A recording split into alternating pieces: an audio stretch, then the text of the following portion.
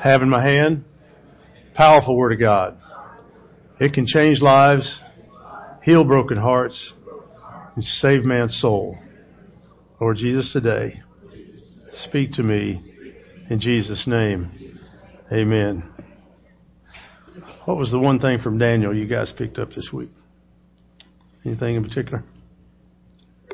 Prayer? He was a praying man. What else? He didn't forget his God. Did I hear that right? He didn't forget his God. Good. And what was one guy who said, God shows up no matter what? Yeah, good. I want to talk to you today out of Mark chapter 15. Mark chapter 15, we'll be looking at verses 20 through 39.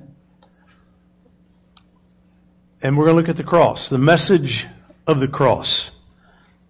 In some ways, we've become accustomed to the cross. Going out on a trip in, I believe it was Memphis. No, it wasn't. Maybe it was Little Rock, somewhere in there. There's this church that has erected these 3 massive crosses, and you see them from several miles away. But they're huge crosses, and they're symbols. They're symbols. And sometimes, in some ways, we get accustomed to that. I mean, we see crosses all the time, big ones like that. See them, people wear them as jewelry. They think the cross is just a piece of jewelry. Jeff, that'll be the next slide. They use it to adorn an ear or a neck. Some, for the cross, it's just a design of worship. On a click. One mouse click. Does it come up? Okay. There it is. Well, they're all coming. Okay. To some, the cross is offensive. And Paul talks in 1 Corinthians 1:23, as we read earlier. It's a stumbling block. It's a stumbling block. The Greek word for stumbling block is scandalon, that we get our word scandal from. It's what trips a person up or causes them to fall. So for some, the cross is a stumbling block. For others, the cross is foolishness. Also, Paul says that in our memory verse this week. Foolishness comes from the word moria, that we get the English word moron from. I was going to say Moriah, then I thought, no, that's my little girl at church. It's Moria. Sounds too much like Maria, but it's Moria. So to the sophisticated Greeks and the intelligent liberals of our time, they think the gospel, the cross, is a moronic foolishness. Only for morons to follow. But there's a few that believe it's an object of power and wisdom. In 1 Corinthians 1:24, Paul says that those who have grasped the true message understand that it's not weak, it's not foolish. It's the power of God, the wisdom of God. Had Satan known what Jesus would accomplish through the cross, I don't think he would have ever pushed him to the cross. Let me say that again. If Satan had known what Jesus would accomplish through the cross, he never would have pushed him to the cross. He would have tried to find another way. Because the cross changed everything. Everything. And so today I want to talk to you about the messages that we receive from the cross. First of all, let's get into it. In Mark 15 verses 20 and then verses 24 and 25, which is the cross is a message of torment. Let's see, verse 20. After they had mocked him, in your Bibles as you're reading with me. As they had mocked him, they took the purple robe off him and put his own garments on him. And they led him out to crucify him. And they crucified him and divided up his garments among themselves. I'm in verse 24. Casting lots for them to decide what each would take. And then 25. It was the 3rd hour of the day when they crucified him. So the message of the cross is a message of pain, of suffering, and death. 3 times we're told in verses 20 and 24 and 25 that Jesus was crucified. The word means to nail one to a stake. It is a horrible, painful death. We get from the Greek word for crucified, we get the word excruciating. Now, if you're hurting excruciatingly a lot, you know you're hurting a lot. Amen? And some have tried to describe what excruciating pain could feel like. For women, it's childbirth. How many women would say amen? Powerful, and it's painful, especially if you don't get all the medicine you're supposed to at the right time. Now they got medicine. So you just swing your legs off the table and go, okay, what's up? Now that was my experience. We're going all day long, 11:58 at night. They come in with that epidural. This little girl has labored from 6 in the morning all day. I missed every meal time because she went into heavy labor when it was time to eat, and by the time I got down, it was closed. All day. So, we took snacks and all that stuff. I ate all them. But anyway, because she can't eat. She's having a baby. Well, that was my pain. Now, come on. But I never will forget when they sent me out, said, sir, we got to give her an epidural. And I come back in, and she's sitting on the side of the bed, swinging her legs, singing, wee, wee. Excruciating pain, though. There is pain involved in childbirth. For men, they equate passing a kidney stone with having a baby. Now, I don't get it. A kidney stone is probably no bigger than your finger. A baby's head is just substantially bigger than your finger. So I don't get the equation of how it hurts the same, but men say it does. You ever bit your tongue, really bit your tongue? It's excruciating pain. Bleeds. Certain kinds of surgeries. People talk about excruciating pain. You ever tore your ACL or MCL yeah, there's a lot of pain in that. Your knees are not supposed to go this way and this way and this way and this way all at one time. That's not supposed to happen. All that stuff gets torn in there. But I want you to take whatever excruciating pain you think you've had times 10,000, and that's what Jesus went through for you on the cross. Imagine childbirth without any medication. Well, did that for years, didn't they? No. And women are tough. I'm telling you, they're tough. Because if men had to have babies, we'd have a low population count. But Isaiah looked into the future and saw the death of the Messiah, and he describes it in Isaiah 53. He tells us that his physical pain was unimaginable. One little tidbit about the crucifixion that no one tells you from history and from studying the crucifixion and the Roman crucifixion. They would normally tie their arms on the crossbar, and then they would have a little platform that their tiptoes could stand, and they would push up and pull while they tried to breathe, because you die by drowning in your own fluid. That's how you die at crucifixion. So Jesus didn't have that. They nailed him.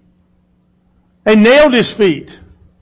So for him to pull and to push to try to breathe, can you imagine the pain?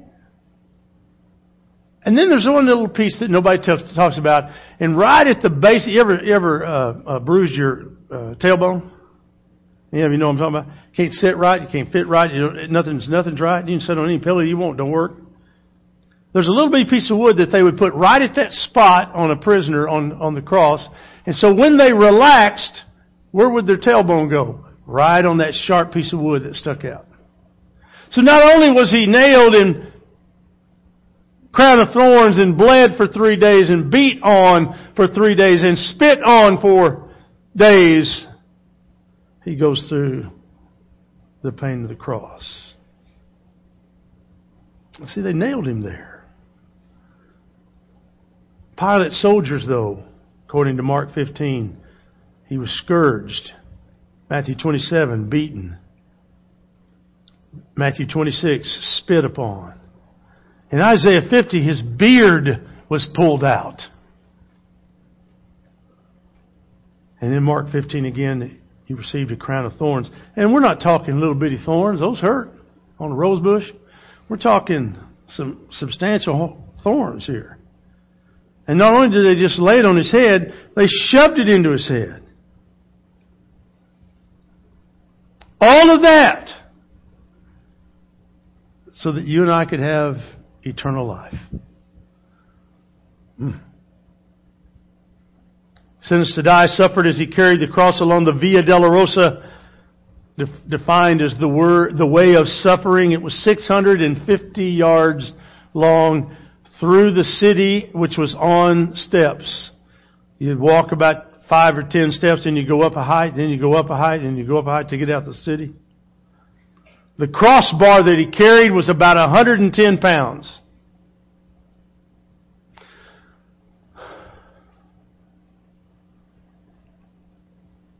Why would He endure that kind of death?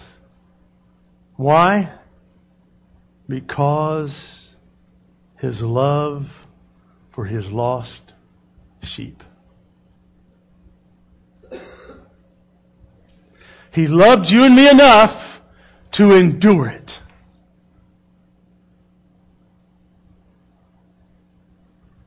The cross is not a trinket to be worn without thought. It's not an amulet to be used to ease superstitions. It's not an idol to be worshipped. It's a symbol of God's love for us. And so we should see it that way. Second message of the cross is the message of tragedy, verses 26 through 32. Pick it up in your Bibles. The inscription of the charge against Him read, "The King of the Jews."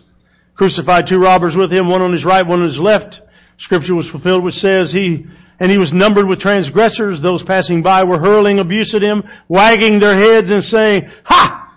You are just going to destroy the temple and rebuild it in 3 days. Save yourself and come down from the cross." In the same way, the chief priests also, along with the scribes, were mocking Him among themselves and saying, "Hey, He saved others, He can't save Himself. Let this Christ, the King of Israel, now come down from the cross so that we may see and believe." Those who were crucified with Him were also insulting Him. A preacher was dying, and he wanted to have 2 of his friends that he had made in his ministry come by before he passed. And so he sent for his doctor and his lawyer friend, and they both were touched and honored to come, and came to his home where he was on hospice and near death. And they came, and he asked each of them to stand one on each side of his bed. And they got in their position. They said, "Preacher, we're sure been praying for you, and we, hope that your passing is peaceful." And he said, "Oh, you two being here will be one of the crowning moments in my final moments." And they were touched. They were honored. They said, "Well, why would you say that, preacher?" He said, "Well, as I've read the story of the crucifixion, I've always wanted to know how Jesus felt standing between 2 thieves." Come on, lighten up, people. Come on. You've heard that before. Come on. But the tragedy in the cross is seen in 2 different ways. First, it's seen in the attitude of the Jews toward Jesus. They didn't like Him. They didn't receive Him. They didn't want Him. The cross was never God's plan B. The cross was plan A, and they fulfilled it with flawlessness. But the Jews didn't like it. They didn't want it, and they didn't want Him. They rejected Him for some murderer. And then the second tragedy of the cross is that it brings wickedness. The wickedness of man into very sharp focus. The true character of a human heart is revealed by the actions of the lost people at Calvary. How did they treat Him at Calvary? Did they love the Lord? They killed Him. Did they try to lift Him up and to care for Him? No. Yet you and I, to this very day, when we feel the call of God in our heart, we still spit at His face. We'll use His name in vain. will not do what He's prompting us to do. We simply say, for another time. You may not have another time. Those 4 Marines went to work at the recruiting center in Chattanooga, Tennessee, to never come home.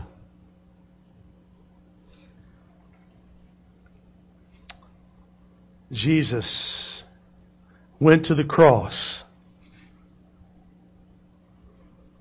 And the way they treated Him just shows me the hopelessness of the world. We live in a world where people think money will do it, fame will do it, power will do it.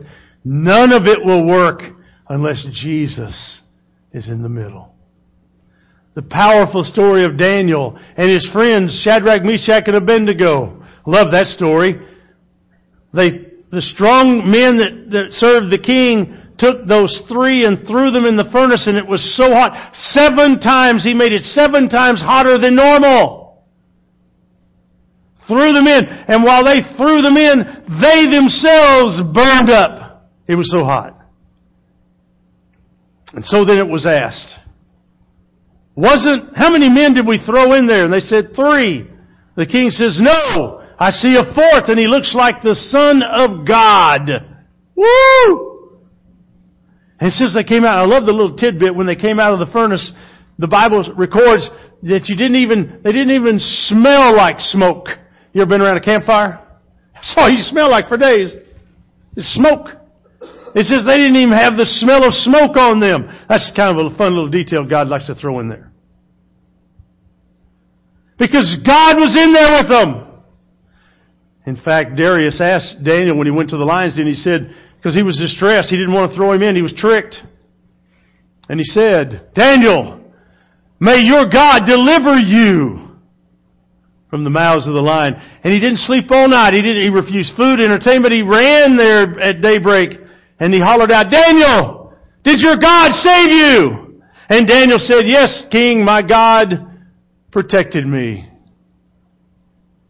It says he threw in those that were falsely accusing Daniel, and before their bodies hit the ground, the lions destroyed them. So they caught him in midair. Ha ha. Wow. And we have the audacity? So your reaction to the cross. I started to have a picture today, but I just didn't have time to get it together, of Jesus on the cross. And an artist decided that he was going to do his own rendition of Jesus in the cross. So he put the crucifix with Jesus on it in a cup, a clear cup. And then he began over the next few days, and this, I don't mean to be profane, but I'm just going to show you how far the world's gone. He then began to urinate and pour it in the cup.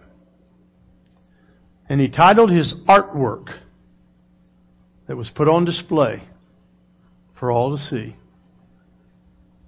The Pissing Christ. Now, I don't know about you, but that bothers me. But how much does it bother me? And how much does it bother you? And should it bother us? Yes. It better bother us. Third message of the cross is that of transfer, verses 33 through 36. It says, when the 6th hour came, darkness fell over the whole land until the 9th hour. At the 9th hour, Jesus cried out in a loud voice, Eloi, Eloi, lama sabachthani, which means, my God, why have you forsaken me? The human side of Jesus shows up here because He is hurting. And He's wondering, Dad, where are you? When your children got hurt, minor, whatever it was, and they cried out, you knew their cry, didn't you? Now, dads would go over, I'm sorry, get up, man, get up. Well, their legs looking down. I don't know, you're tough, get up. Now, moms are out there doing everything they can to coddle them, right? Sure. When these big football players get hurt, they instantly look for their moms to come and help them. It takes 4 of us to carry them off the field. And their mother shows up. The kid's all of a sudden, he's a limp basket. Oh, mother, Oh. And that mama standing over that she-bear standing over that boy saying, don't you dare come over here, I'll knock you out. And all the trainers back up when mama shows up. They come because they're concerned.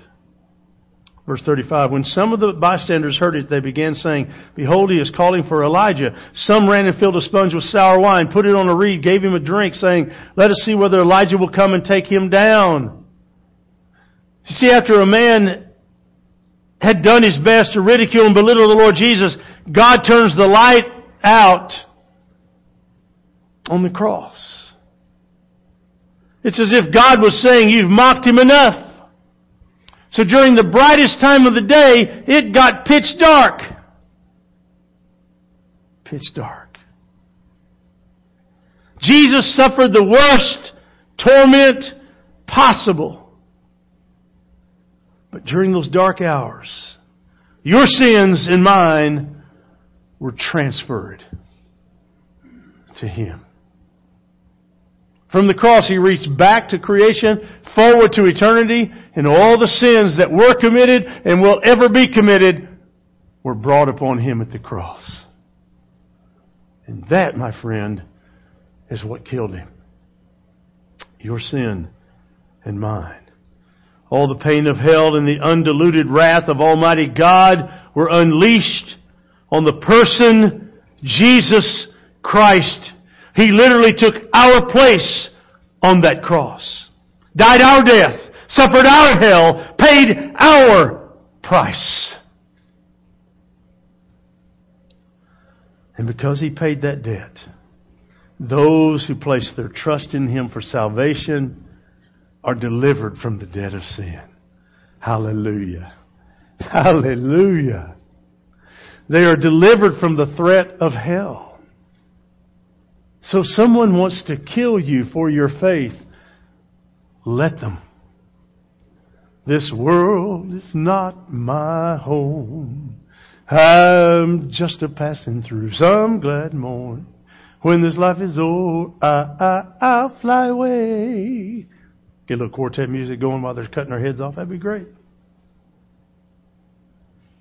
One of the ISIS commanders has become a Christian because God began to get him to dream about hell and how he was wrong in what he was doing. This is his testimony. And he said, I was so convinced and it was so real, I realized how wrong I've been. I ran to find somebody who could teach me about Jesus. Isn't that awesome? So never give up. Never give up. Fourth is the message of triumph. Verses 37 and 38. And Jesus uttered a loud cry and breathed his last, and the veil of the temple was torn from top to bottom.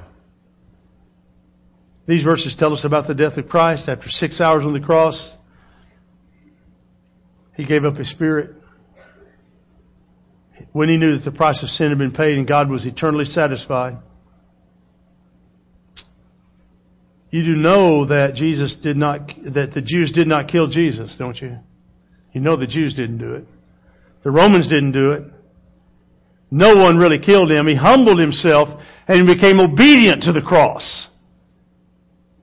But because of His blood sacrifice, you and I have an opportunity. You and I have hope. And without it, we have zero. The words from Jesus from the cross were not the words of a victim, but the shouts of victory.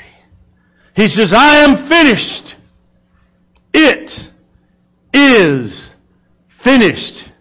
Boy, I need to sing that song Gaither wrote.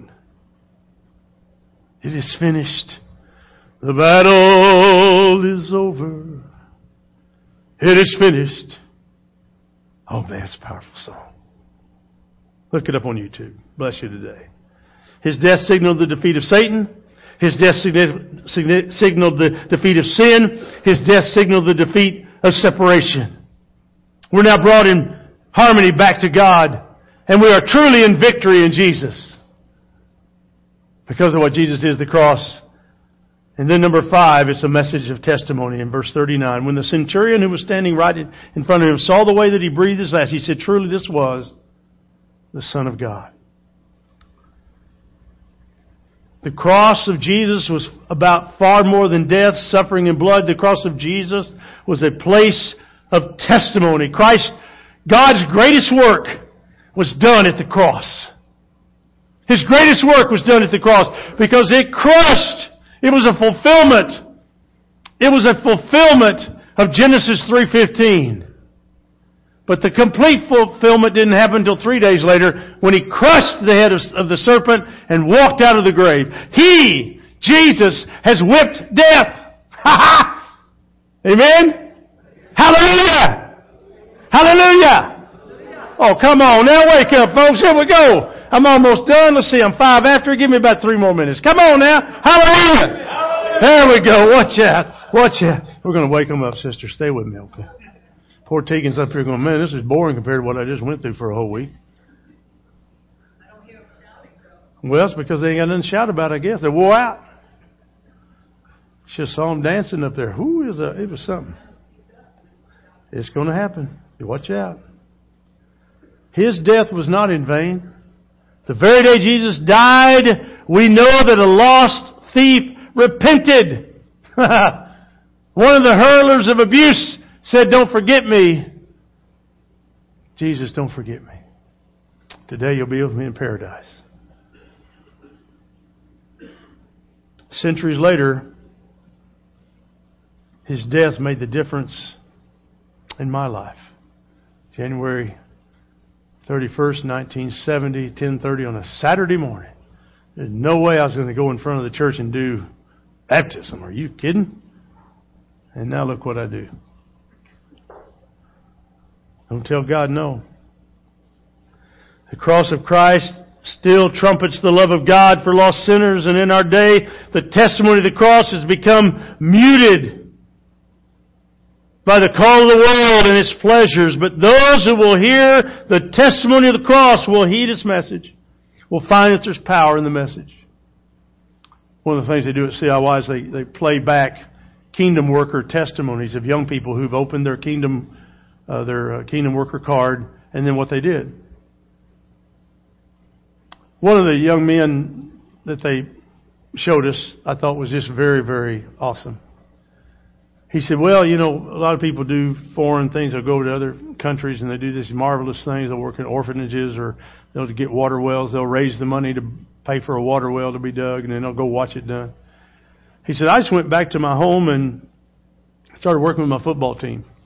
He said, I became a believer, I just became a real believer in front of them. I just began to witness to them and talk to them. And he said more and more of the guys started talking to me. And then he showed at the very end, he said, it took all year, but at the end of our season, he showed a young man that he said, he asked me to baptize him into Christ. Okay. That's kingdom work, isn't it? That's reproduction, isn't it? And if you're not about the reproduction process of bringing others to the Lord, you better get with it, because some of you are fixing to die. And you're running late. So you better get with it. Well, I give money at church. Isn't that enough? No. You got to do it. You got to lead. You got to be part of it. Get hold of it. Keep sharing. Keep talking. If I don't ever talk, I don't ever share. See, you may not be the one that baptizes them, but it's because you shared with them, you've planted a seed, and God's watered that seed. And look what happens 5 years down the road, 10 months down the road, 2 days down the road. See, you don't know. But if we never say it, if we never testify, if we never give that testimony, they're going to die and go to hell. So what is the cross of Jesus to you? Is it just a piece of jewelry? Is it just a religious symbol? Is it a piece that you just hang around your neck? And is it a wall art that you hang over the end of your bed? Is it pure foolishness? Is the cross the power of God unto salvation for you? Well, I can tell you, if you'll heed the message of the cross, you will find that salvation is still available right now, today. Father, I ask you this morning to move among us and touch our hearts, reveal in us our need to serve you, our need to heed you. Our need to respond to the message of the cross. That old rugged cross, despised by the world, has a wondrous attraction for me. Would there be one here today who would say, I've wandered far. It's time to come home. Would there be one here today who would have the courage to come up to the cross and just get on their knees and pray to you for forgiveness? Pray to you and make some new commitments, some renewed commitments. Father, we have this whole front area open as an altar to you. I'm praying that one day there will be so many people coming to the front to call out to you for forgiveness, for repentance, that there won't be any room to move. God, I was extremely touched by a picture I saw on a friend's website on Facebook. And that picture was of a young man about Kelsey's age who felt a movement of your Spirit in his little life.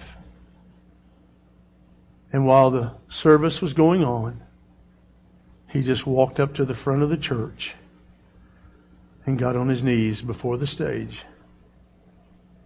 raised his hands, and prayed to you. And you remember that day, don't you, Lord? Oh, that our little guys would catch that Spirit. Our middle-sized guys would catch that Spirit. Us old people would catch that Spirit. If there's anybody here today, could there just be one? In Jesus' name, amen. Stand and sing.